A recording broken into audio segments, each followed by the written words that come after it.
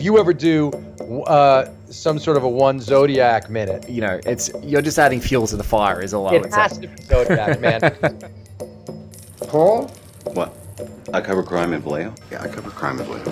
Does one do that? I like puzzles. I do them a lot. And he gave himself a name. This is the Zodiac speaking. Liam has preemptively taken the claim to fame of tipping me over the edge to doing the Zodiac podcast, which I can safely say on this show, he's right, because it was just that final nail in the coffin that if I didn't do it, someone else was going to. It was definitely not Manola Dargis or Poppelman. Several crime newsmen are wearing lapel buttons reading, "I am not Paul Avery." Hey, Bullet. Been a year and a half. You gonna catch this fucking guy or not?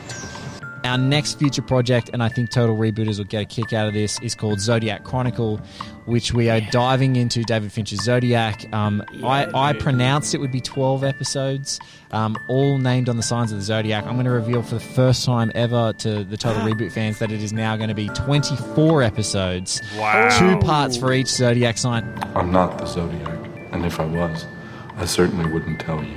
When someone is working visually to make the meaning of the narrative and deepen it is just, this is why we do podcasts like this. So.